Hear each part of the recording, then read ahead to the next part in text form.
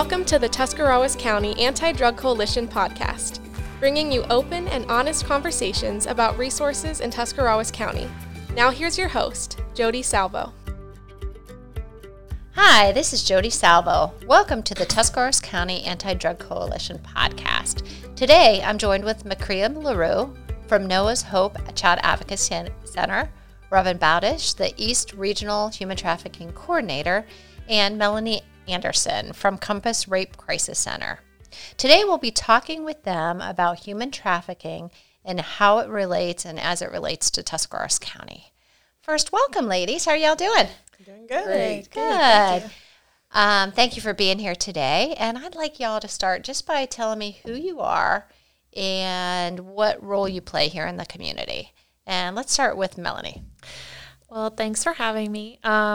I work at Compass Rape Crisis Center, so for Stark County, for Tusk County, we work for in Tusk, Stark, and Carroll counties. But for Tusk County, we're the Rape Crisis Center. We have a 24-hour hotline. We do hospital advocacy and legal advocacy as well.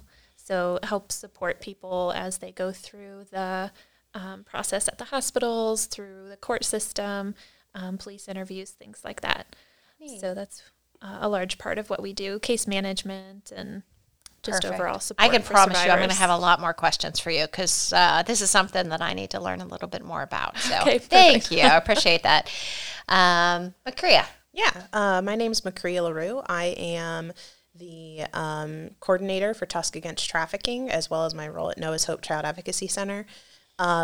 And so we are a coalition that's comprised of different community members, everything from just general community members who care about human trafficking and want to fight it in Tuscarawas County to medical professionals or mental health specialists, or even our county commissioners have been involved. So there's a lot of different people, diversity, which is awesome because you need that kind of community support to fight an issue as big as human trafficking. So it's a little bit about our coalition. How many people are in your coalition? It depends. So sometimes we have over 60 contacts that are supporting the human trafficking cause in Tuscarawas County. In attendance, it just depends on schedules and busyness and that sort of thing. So, but actively fighting human trafficking in Tuscarawas County, I'd say there's definitely over 50 people. Wow, that's neat. Robin. I am Robin Bowdish. I am the East Region Coordinator for Ohio's Look Beneath the Surface Public Awareness Grant on Human Trafficking, and Makria and I share that. She works specifically in Tusk County, and then I serve 6 other counties, which include Carroll, Stark, Jefferson, Guernsey, Muskingum, and Wayne Holmes counties. So I feel my role is to act as the conduit between those counties and all the great things they're doing around human trafficking awareness and the state with their grant. And also, I really enjoy this role because it gives me the opportunity to learn the good things these counties are doing and then to share it in Tusk County. So Wonderful. Yeah. Well, good. Good to have you here. Let's start today on talking about what is human trafficking, because I kind of remember the first time I had a presentation around human trafficking, and it was probably 3 or 4 years ago. It wasn't what I thought it was. So who wants to field that question? I'll start, and then I'll let Makria jump in, Okay. because I think really the most basic part of human trafficking is that if you think about it as the forced service of others for money, drugs, food, anything of value. So if somebody's forcing a person to do something so that they can get those things and benefit from that is basically human trafficking. It's really nothing more than modern-day slavery where others are benefiting and profiting from what somebody else is doing. So you may have a young girl who leaves home and a guy takes in. He may force her to have sex with people to get money to pay rent. Okay. That's human trafficking. There's also there's the sex part of it, but sex exploitation, but there's also the labor exploitation as well. And we see a lot of the labor exploitation in Tuscarawas County. Okay. So the Ohio Revised Code definition of human trafficking is exploitation of men, women, and children through force, fraud, or coercion for commercial sex or labor purposes. Okay. So that's what, legally speaking, and what it boils down to is exactly what Robin was saying. So it can be force, fraud, or coercion. A lot of times when we think of force, we think of threats or violence or being physically forced to do something, but sometimes it's coercion. Sometimes it's, if you really love me, you'll do this. Or if you don't do this, then your life is going to be like different things like that. So when you said that, it kind of makes me think with Compass, there's probably a lot of connections here. Yeah, definitely. We see a lot of people, even in the hospital. They can show up there once injuries have reached a certain point and they do need medical attention. And then the hospitals are pretty good about fielding out those questions and those people, and then seeing if that person would like an advocate present to come and help support them and talk with them a little bit. What else do we need to know about human trafficking? I think something that a lot of people don't recognize is that it is happening in Tuscarawas County. So a lot of us think that if it is happening in Tuscarawas County, it's just kids getting abducted and then taken somewhere else. And that's not necessarily true. We've done studies on different websites that offer children for sex, which is automatically human trafficking. Any child that's being offered for sex is human trafficking. There's no such thing as a child prostitute. There's a market for it here. There's a market. There are people buying sex with kids here in Tuscarawas County. So how did they do that here in the county? There's a lot of online stuff. That's the easiest thing for us to kind of research and track. And some pages have been taken down. The one that we studied, or Stark County studied in 2015, has been taken down. It's called Backpage.com. But the ones that aren't based in the USA, we can't really get off the internet because we don't have the legality. So there's a lot of them out of Russia. But just because they're out of Russia, they still have Tuscarawas County specific children, Tuscarawas County specific buyers, and different stuff like that all over our nation, not just here, obviously. And so by tracking that, we know that in a 3-month time period in the winter of 2015, there were approximately 50 ads for buying sex with children in Tuscarawas County. So, and that was 5 years ago. Now, were those buying sex with children of Tuscarawas County or adults? It was children being posted for sex in Tuscarawas County. So whether or not the kids were from here is up for debate, but there were buyers. They were marketing to buyers in Tuscarawas County. So the fact that we have a market for it here means that our kids are at risk. It means that there are people who are engaging in this activity. Otherwise, they wouldn't have wasted their time posting an ad. And so it's just something to be... It's definitely happening here when we look at sex trafficking. Labor trafficking is also happening here. We have... we've seen around Ohio different cases of labor trafficking, especially with Hispanic individuals on farms and that sort of thing. And so we've had some cases that have had a lot of red flags for labor trafficking in Tuscarawas County as well. And that can be at farms, it can be in factories, it can be grocery stores, it can be restaurants, it can be there's a bunch of different avenues and different ways that can look. But we do know that that's happening as well. And so, and it's happening with our children. We know that in New Philly and Dover, we have kids that have been brought to Ohio by people who are supposed to be supporting them, and then told that they owe anywhere from $5,000 to $30,000 for their transport here. And so they are going to school and then working from like 3 p.m. to 3 a.m. and then coming back and trying to do school again the next day. And so we know that that's happening here, and all their money has to go to their sponsor. And so that's a really convoluted situation, but it is happening here in Tuscarawas County, where we see kids both sex trafficked and labor trafficked. So. And we know it's happening because the Office of Refugee and Resettlement, which is a federal part of the Federal Health and Human Services Department, keeps statistics on that information, and consistently Tuscarawas County ranks third in the state of Ohio. Really? With the county receiving the most number of unaccompanied minors. So in the period from October 1st, 2018 to September 30th, 2019, which is the most recent, that's the most recent federal fiscal year we have data on, there were 98 minors who were sent to Tuscarawas County who fit into that unaccompanied minor category.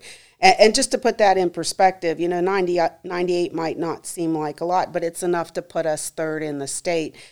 So Franklin County had 237 unaccompanied minors, and Hamilton County had 369. And if you look at that percentage-wise based on population, right, their demographic, we're pretty high. We're number one. We're number one for that if you look at percentages. So that's a lot of kids to consistently now, who's keeping come an in. eye on these kids that are unaccompanied minors?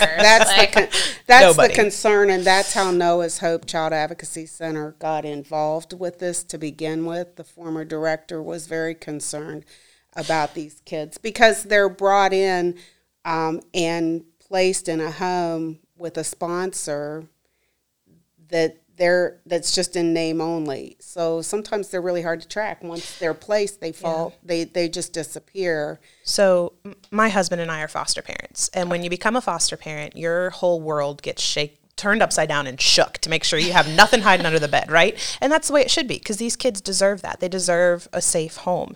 An Ohio Refugee Resettlement, when they have someone apply for sponsorship of an unaccompanied minor, they do a federal background check, and that's it. 7% of it's either 6 or 7% of their homes they actually do a home study on.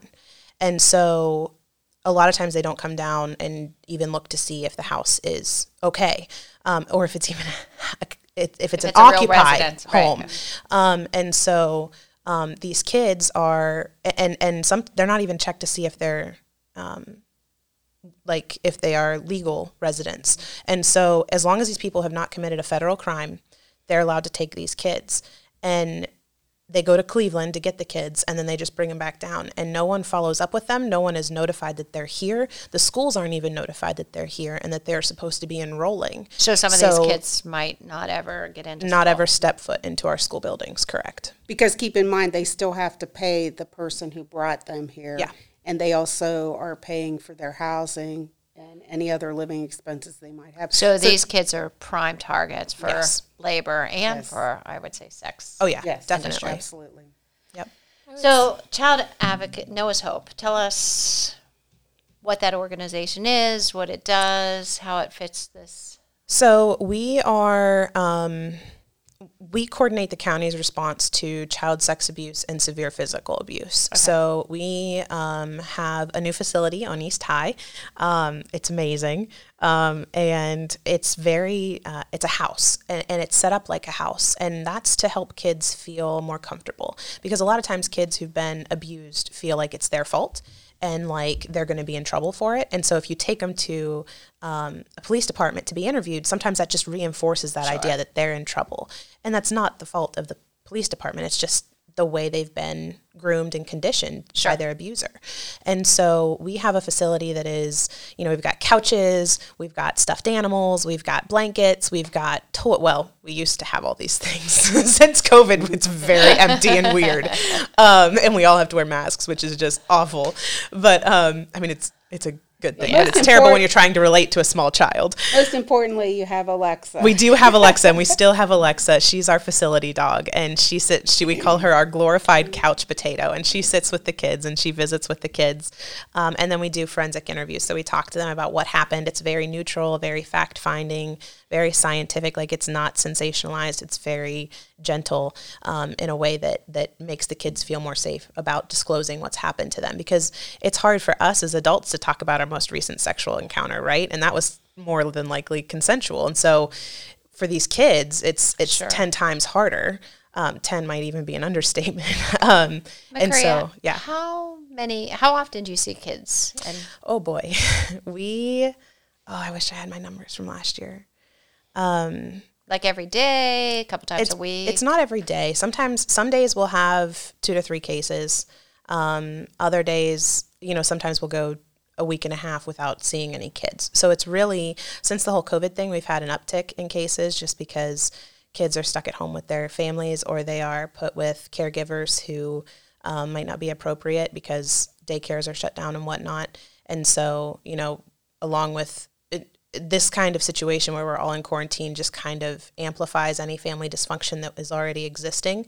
And so we've seen more Melanie, cases. have you all seen an uptick at the Rape Crisis Center as well on COVID? Well, it went down. The numbers went down in the beginning. As things are opening up, things are getting much busier, more protection orders, so more of the legal advocacy, definitely increase in hotline calls, and then the hospitals. We haven't been able to go into the hospitals recently, so once that starts happening, we have been trying to provide follow-up services for the survivors in the hospital. So we're expecting, as things really open up, our counseling is what has been absolutely hit. I mean, they are very, very busy. I would have thought domestic violence would go up in a quarantine type situation. Yeah, but I think one of the concerns is that I keep hearing from the counties I serve is that the people who are being abused can't get away from their abuser to safely access. to contact someone. That makes sense as well. Yeah, they haven't been able to access, and so the lethality has grown because they can't get out at a point where they're safe, but the lethality has gone up. The injuries are worse. And then they don't have the support at the hospital. Tell people about the hospital support that normally takes place. Yeah, normally the hospital, whenever someone can either go in and say that this is why I'm here, or sometimes it comes out during medical procedures or exams, and they ask, and so then they call us, Compass, to send an advocate. And so an advocate responds and is able to sit with the survivor during the medical exam, the forensic exam, can help facilitate any sort of needs, immediate needs, and just really provide that crisis intervention, and that having somebody there that maybe isn't a family member or someone that knows you, but someone who can look at it from a non-judgmental point of view. And okay, for our listeners, as I am speaking with you all three, I just realized this is such a big topic. Mm-hmm. I have a feeling this is probably worth multiple podcasts because domestic violence ties in with sexual abuse, which ties into human trafficking and child abuse. Yeah. So drug addiction is another huge drug addiction area that this is. Yeah. Okay, listeners, I just want to say this. Sometimes when you're doing these interviews, you don't realize what you're jumping into until you're sitting across from a table, and then I'm starting to connect the dots, and I'm realizing this might be a hard podcast to follow because there's a lot of issues right here. So for our listeners, I'm going to say hang with me, and what we might do is just do some future podcasts, or I think, McCree, you guys might be looking into doing some podcasts as well. Tusk Against Trafficking is going to start their own podcast channel, so... Okay, I think this is worth us all learning a little bit more about. First of all, when I hear the prevalence, number 3 in Ohio, because if anyone knows me, I don't think there's a better place to live than Tuscarawas County, and I still say that. Yep, absolutely. So, I mean, we need to know what our problem areas are, because those are the only way we're going to address them, and the only way we're going to figure those out is to have these conversations. But having this conversation, I'm realizing, this onion has a lot of layers here. So I don't even know where to start at this moment. So let's go to, you had mentioned COVID-19. Our initial intent was human trafficking. How has that impacted human trafficking? I think a lot of times, when we look at just the family structure, right? And I'm a firm believer that family structure is extremely important in the well-being of a child. And so whenever you have dysfunction in a family, even a minor one, this kind of quarantine can kind of amplify that. And so it all starts kind of there. Is the kid feeling connected? Are they feeling loved? Are they feeling like those kinds of things in the home? And if not, the number one place our kids are going for that is online now.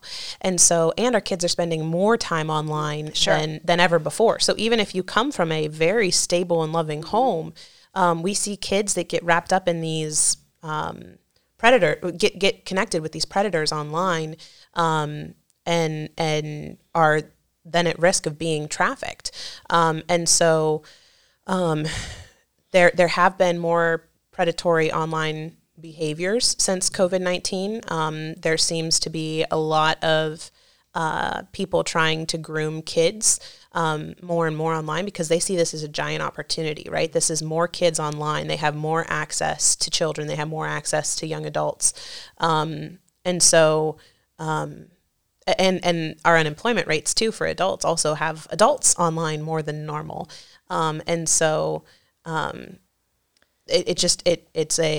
It's an opportunity for traffickers to get in contact with more people.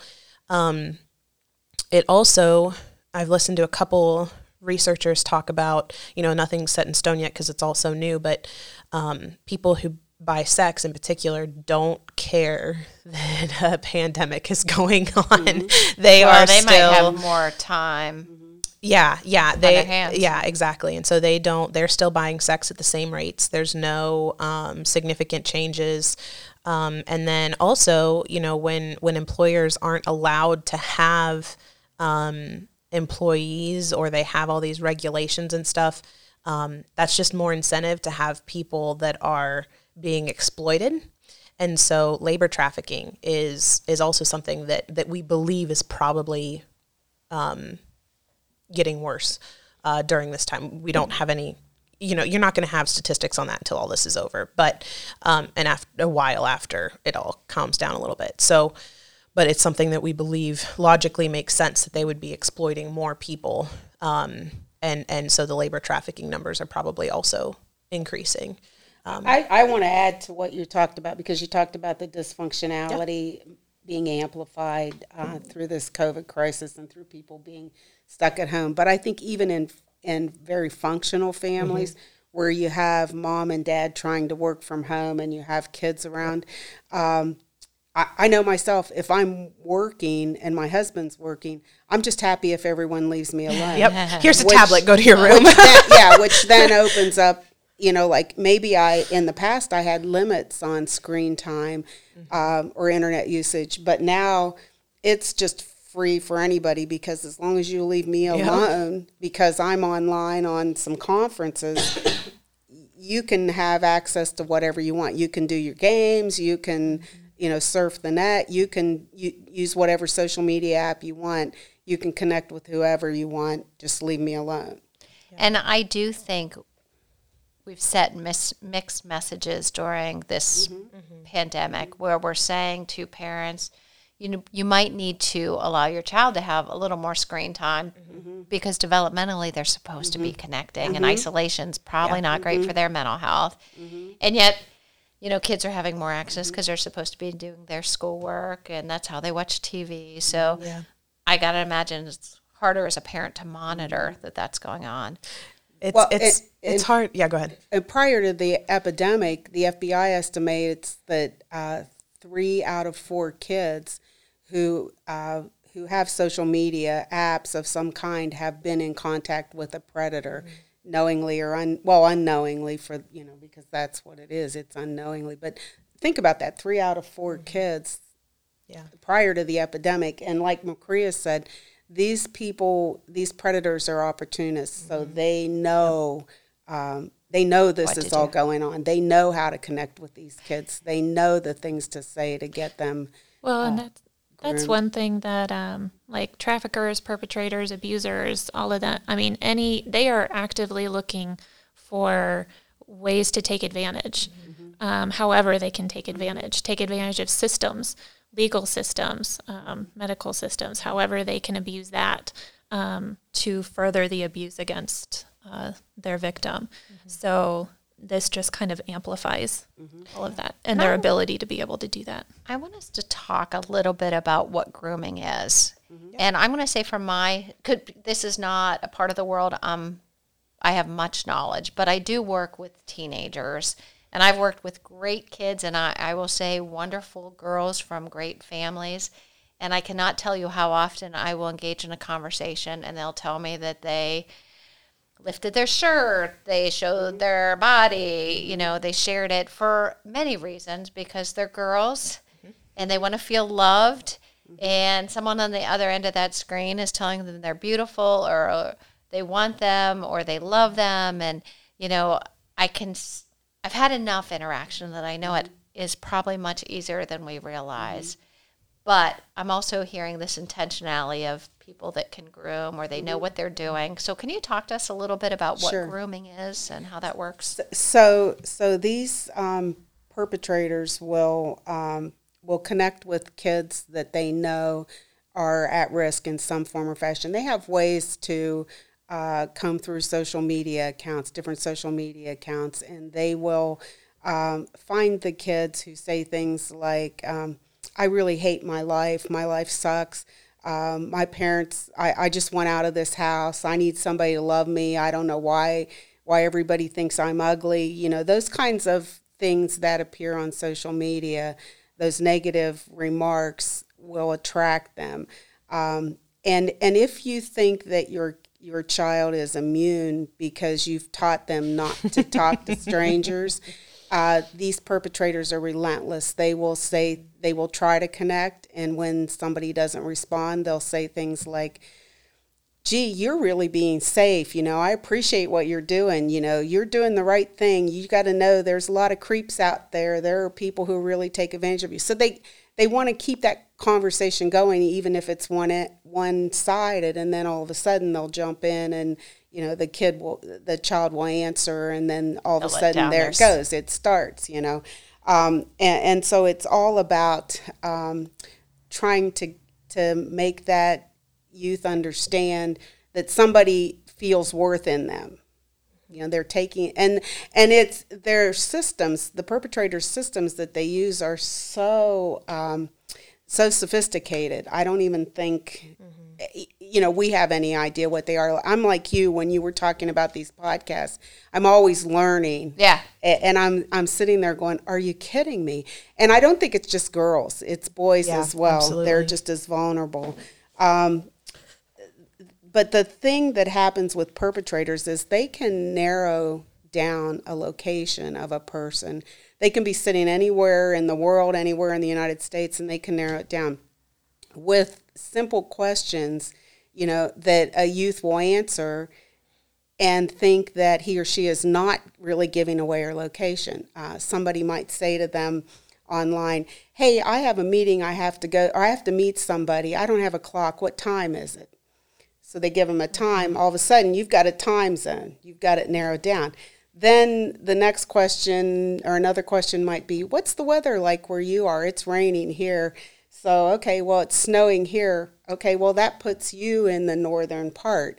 And then it might be a question about, hey, do you like sports? I love sports. I'm a pitcher for my softball team. And then, that starts a conversation.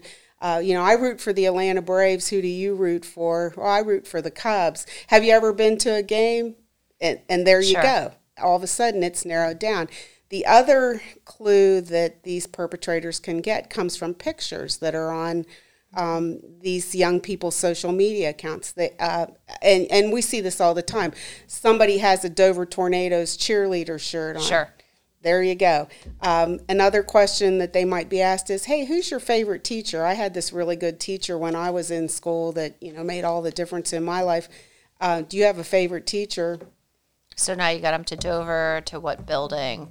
To their grade, their teacher. I mean, it's very easy for them to just draw this conversationally information out. And they literally make a living off of this. And so that's something that I talk to kids about a lot. This is something that you have to be smarter than them. Kids like to think that they're smarter than somebody, right? And so we're like, you have to outsmart these people, and they're making a living doing this. So it's not easy to outsmart them. But when they start asking you these questions, or, and the thing I tell kids all the time is don't contact with people you don't know in person. And even if you do know them in person, sometimes you still need to be aware of these grooming techniques, because they could still be, even if it's a kid that you know, traffickers will use other children to recruit more children. And so that child is feeding the information from your friendship. You guys can't, I did air quotes, from your friendship. And so it is and so it could be a real life kid, but they are giving that information to, and I think that's especially important when we look at like gaming platforms, because kids are like, oh, well, this is clearly another kid.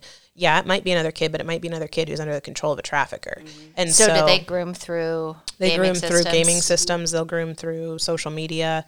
They'll groom pretty much through anything. Any kind of internet platform. And that's another thing. And in person, yeah. And in person. But if you think you're safe because you have a gaming system, you have TikTok, you have Snapchat, you have these different apps, and you feel like you're controlling them, these perpetrators will be able to access your accounts, especially if you use the same username. Do not use, caution your kids about using the same username on all of their platforms, because that makes them very easy to target, and these perpetrators will get on there. They may potentially use different names. Sure, that makes sense. And the thing that I tell parents a lot is, I'm 26 and I'm parenting a 13-year-old, so I'm not super out of the loop when it comes to technology, but I will never be able to stay on top of all the tricks that the traffickers use, because as soon as we figure one out, they're on to the next. And so, and again, they make a living doing this. And so the best thing that we as parents can do is to continue to monitor our kids' use. I'm asked what apps are safe, what apps aren't safe. Literally any app that has any kind of connectivity with the outside world isn't quote unquote safe. Does that mean you shouldn't have them? No. Your child can have these things as long as you are consistently monitoring, and that means consistently taking their phone and physically going through it without them having the opportunity to go through and delete things before you look at it. And so it's not fun. It's not something, but it should be a condition to allowing our children access to technology, because it is there are people out there who make a living on hurting our kids. And it's not about boys and girls. A lot of people are like, oh, well, I have a boy, I'm not so worried about it. People who sexually abuse children do not care if they are female or male, especially if they abuse prepubescent children, because there's not a whole lot of differences. And so, a lot of times we see more girls coming forward, but it has less to do with what the traffickers are interested in and a lot more to do about our stigma as a society that boys can't be raped. And so, your children, you need to be monitoring what your kids are doing, whether they're boy or girl, whether they're online or not online. Like there needs to be checks and balances in place in your family where you're going through their technology to make sure that they're having appropriate interactions with appropriate people. And along with that, what I want to say is, because I've done presentations where as soon as I talk about the internet, people will say, well, that's it. We're not going to let them have that. That is not realistic in our society. Correct. And you see that now with the COVID crisis. We've all reverted to online This is how meetings. we do life now. And that's just how it is. The internet is probably the most important thing in our world now. So it is not only is important to have the checks and balances, but is equally important to empower our kids. Absolutely. To know that if this guy if this person keeps harassing you, keeps asking you for information, keeps flattering you, and you can't physically touch that person, just block them, delete them, do not answer them, do not talk to them. The other thing that these perpetrators will do is they will, once they get to a point where they have access to your pictures, your information, or you may have sent them a sexually explicit picture, they will try to extort you for more information, more pictures. They'll threaten to post that picture so all your friends can see it. The thing that you have to know is you have to have that trusted adult that will be non-judgmental, that you can go to. Kids get really really upset and really nervous and anxious about what they've just done. They don't want to go to their parents because they know their parents are going to be mad because they know they shouldn't have done these kinds of things. But by the same token, they need somebody to rationally walk through this with them, because the perpetrator who's doing this may also then on the backside come in with a different screen name, a different name, say, hey, I heard about what's going on with you. I know somebody who went through the same thing. I can help you. Let me help you. Well, at this point, their mind's in such a state, they want help. Here they are reaching out to the same person who is their past perpetrator. Yeah. Man, there really is so much to this conversation. You mentioned, Macria, that you talk to kids, and I know Compass does as well.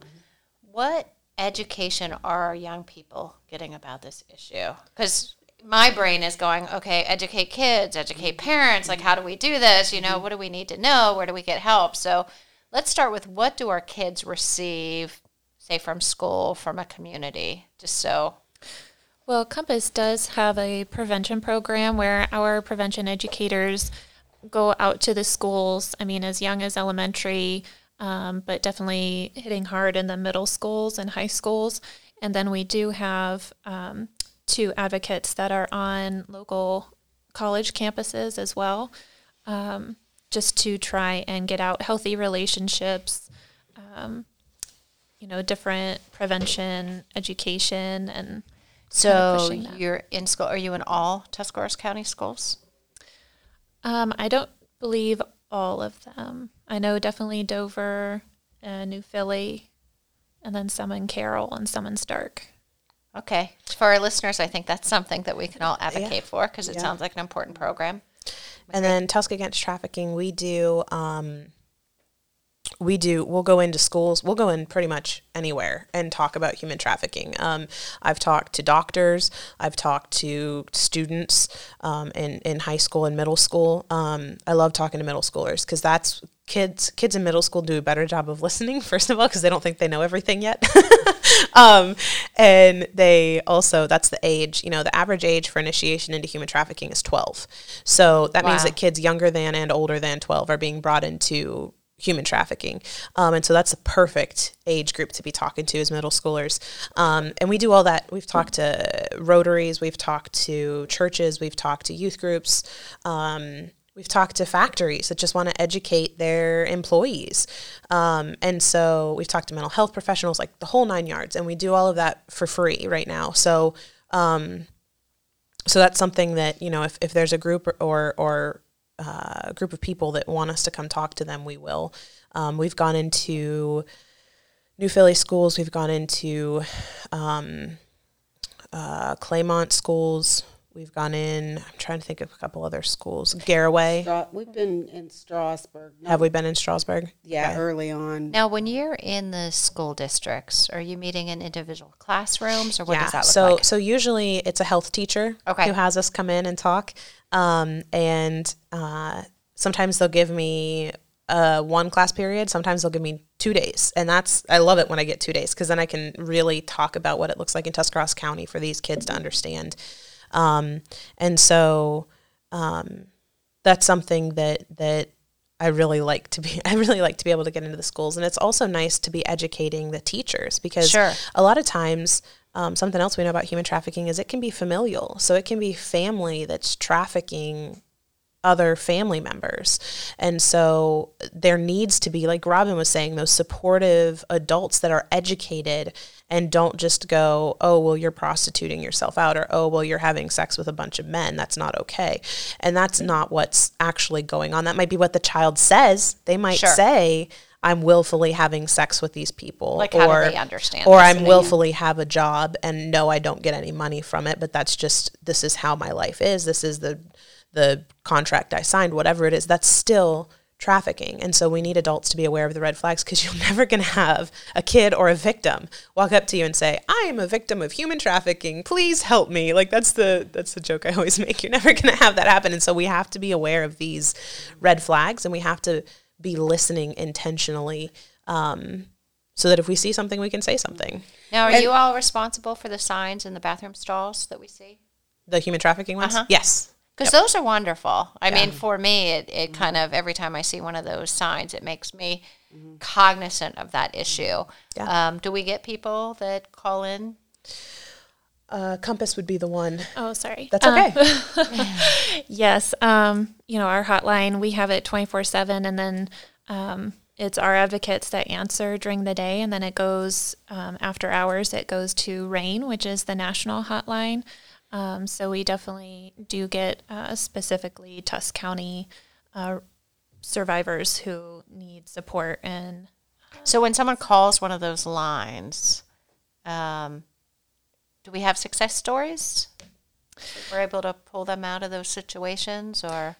it definitely takes time because normally it's a really involved, and there's still always this stigma of like, why does this person stay? And there's a lot more layers to that. Or go back. So I why do heard they the keep average going survivor back? goes back like 6 times before they're finally... It's 7 times It's for 7 domestic times? violence. Okay. For So it's probably higher for human trafficking because they're even more... Entrenched in. Yeah. There's a lot of manipulation that the traffickers will use, even if it's withholding their documentation. So if they could be a perfectly documented immigrant, national. but they will hold on to their documentation. They'll use that fear of law enforcement against them. They will tie their sponsorship to them. You can't stay here if I don't go to court with you on this day for your immigration, then they're gonna be deported. Yeah, you're gonna be deported. They'll manipulate them with drugs, any sort of addiction, any sort of, especially the fear. They will keep them kind of, I know where your Isolated. family lives. Definitely the isolation. I've worked in domestic violence previously before moving to Compass. And I mean, the overlap of the fear, the drug addictions, the sexual violence just across the board. And just even going back to when you had said that the grooming can be in person, we would see in shelter other people coming into... we would admit somebody into shelter, and then they would start trying to find people to take back to the trafficker. Hey, I've got this really good gig going. I make tons of money. They're really good to me, so it's totally fine. I know you're in a tough spot, so I want to help you out. Just do it this one time, and you'll get money enough to move out of shelter. That sort of thing. It's really easy to... anyone who's in a tough situation is easier to be manipulated. So I guess that's, again, another, I keep saying this is such a huge topic. I bet getting someone from shelter reacclimated to life is probably just a really big issue. the trauma that comes from, sexual violence of any kind, it really stays with you for a long time.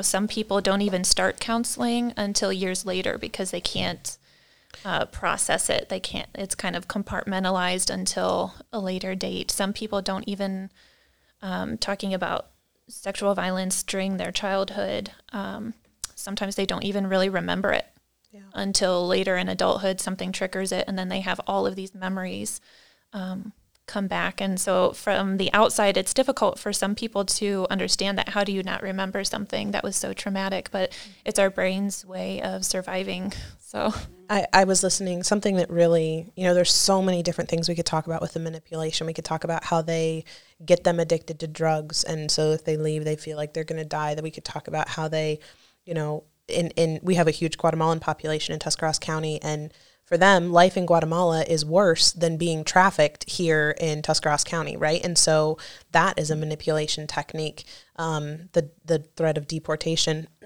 And something that I heard a story once from a survivor who said that she was now in her 40s, had a healthy family, had 2 beautiful kids. She'd been through years and years and years of counseling, and she was trafficked for a very short period of time when she was a teenager. And she said, if my trafficker, she was standing there training us, and she said, if my trafficker walked through that door right now and said, come with me, she said, I would. And that is the level of control and I mean, this is years and years and years later. And so when we go, oh, well, why don't you just leave? Why don't you stay out once you're out? We can't understand the level of control that these people have. It's crazy. And it's not only the control, it's their desire to be so involved in that person's life. These predators, these traffickers, we talked about predators online. Well, these traffickers are the same way with the people they traffic. They're relentless. And so if a person leaves, it's not that easy. That person just can't leave. They're going to hunt them down. They're going to find them. They're going to go to the shelters. And we've heard survivors talk about actually being, making the decision to leave their trafficker, getting on a plane with assistance from some organizations and flying across the country to a shelter, because that's the only way they could sever that bond, was to actually go into hiding. And sometimes they still go back. Yeah, and sometimes they still go back. Well, I'll tell you what, this particular topic, it almost kind of leaves me a little unnerved, because I feel like it's really impossible to have this conversation in such a short period of time. So I'm very thankful, McCrea, that you said you guys are going to continue these podcasts, because I just think there's so much information here. What we need to do to protect our kids, community members, people that are into our communities. What do we do as parents? I just think there's so much here.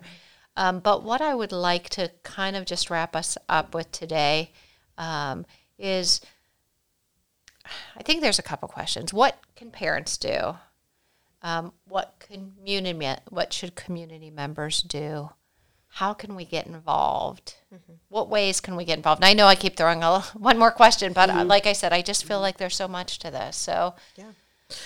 So Tusk Against Trafficking, our coalition is open to anybody who wants to join to fight human trafficking in Tuscarawas County. And so that's one way people can be involved. They can email me.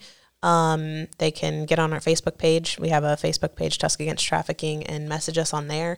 Then we also have a website, tuskagainsttrafficking.org, and they can get on and email me through that. If they want to get involved with the coalition, we do a lot of public awareness stuff. We do a lot of education. We do some outreach to people who are at risk. So what would some of those volunteer activities look like? We have opportunities for public. So like we equip you to be able to go out and educate and do public awareness. Sometimes we need people to work booths. Sometimes we have different projects that we work on. So, we'll work on putting together packets of information for different professionals. We'll work on doing a community-wide kind of recommended procedures document. We'll work on, there's a bunch of different projects that we have going that you can be involved in. And we don't, a lot of people are like, oh, I'm not equipped to do that. Well, we can help you be equipped to do that. So that's one nice thing, because we're very aware that it's a topic and areas that people might not feel 100% comfortable in. And so we really work with people that way. How about funding? Do you all need financial support? Yeah. Okay. Funding's always awesome. Our grant, Robin and I are supported by a grant, and it runs out at the end of September. And so the coalition existed long before us. It will continue to exist long after us.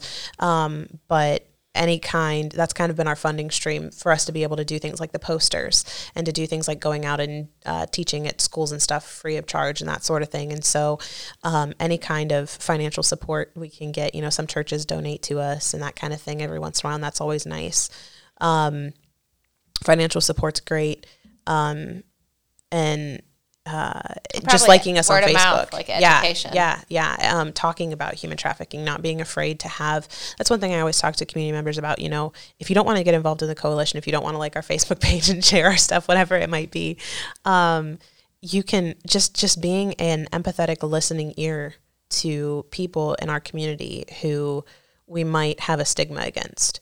That is huge. And that, if you see something, say something. That is something that is not easy for us to do. We don't want to embarrass ourselves. We don't want to embarrass others. And I've often said, if I save one person's life, I will embarrass myself 25 times to save one person. So, that's something that we need to be aware of, and kind of being aware of the red flags and saying something if we see something. You really need to trust your gut, and Yep. if you feel there's something not right, contact the local law enforcement and let them check it out. Maybe the first time they won't see anything, you might see something again and think, "Geez, I just called. I'm not going to do it again." Do it again. Yep. Trust your gut. As far as parents, well, first of all, I want to give a plug for that Facebook page, because I think we have a lot of good information on that.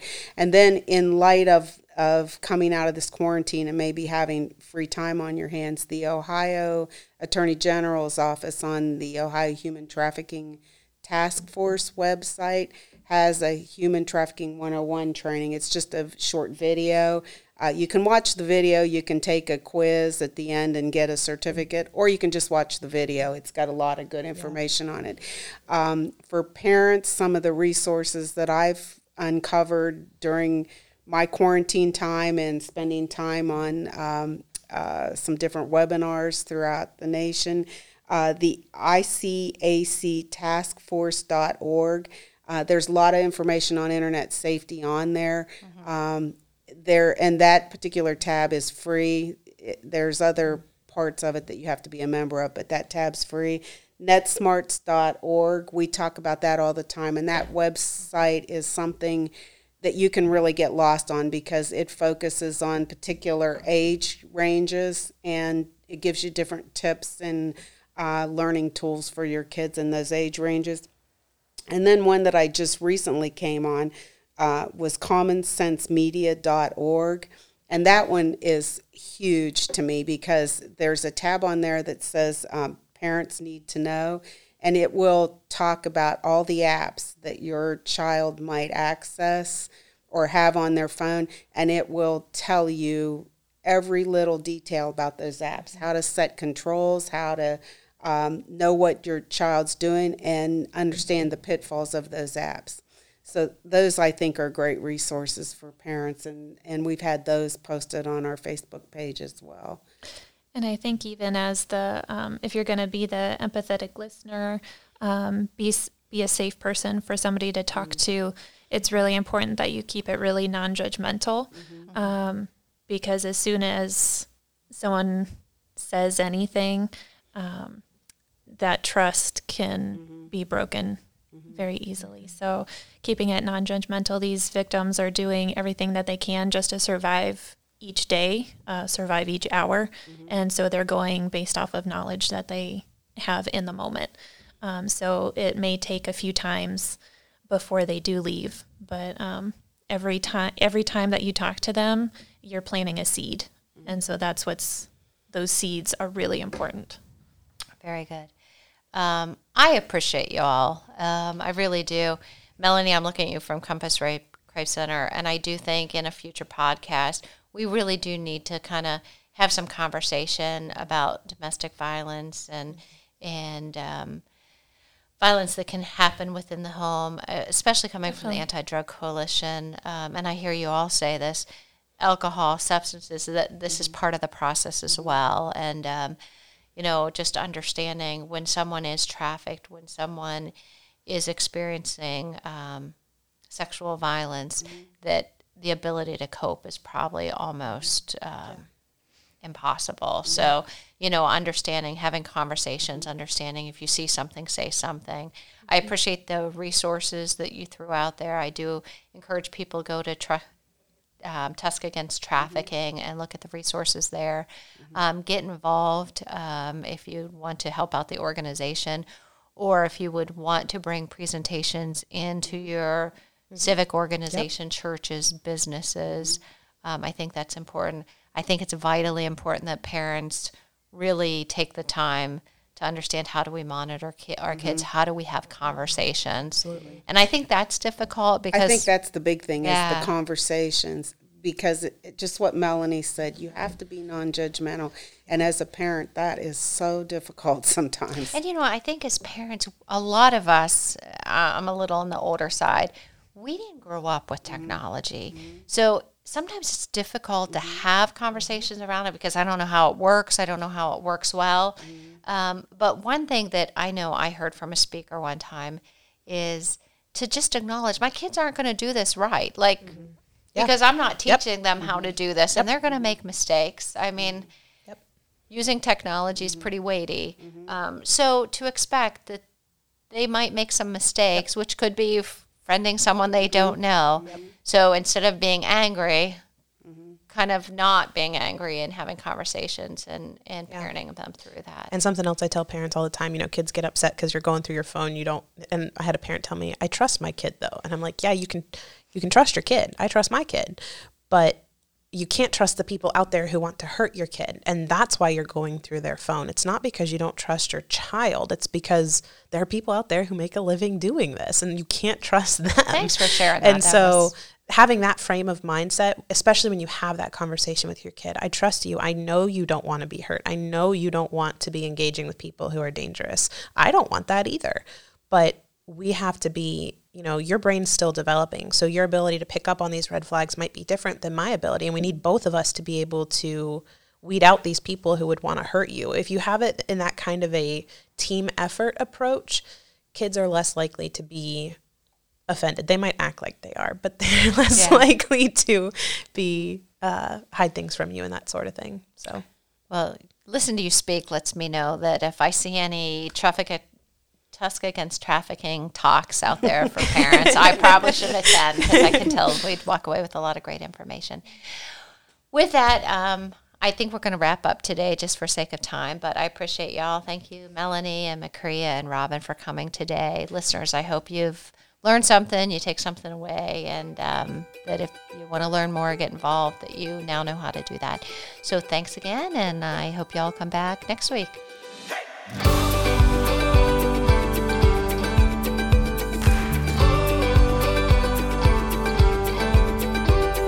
Thanks for listening to this episode of the Tuscarawas County Anti-Drug Coalition podcast. Please follow us on Facebook and visit our website at adctusk.org.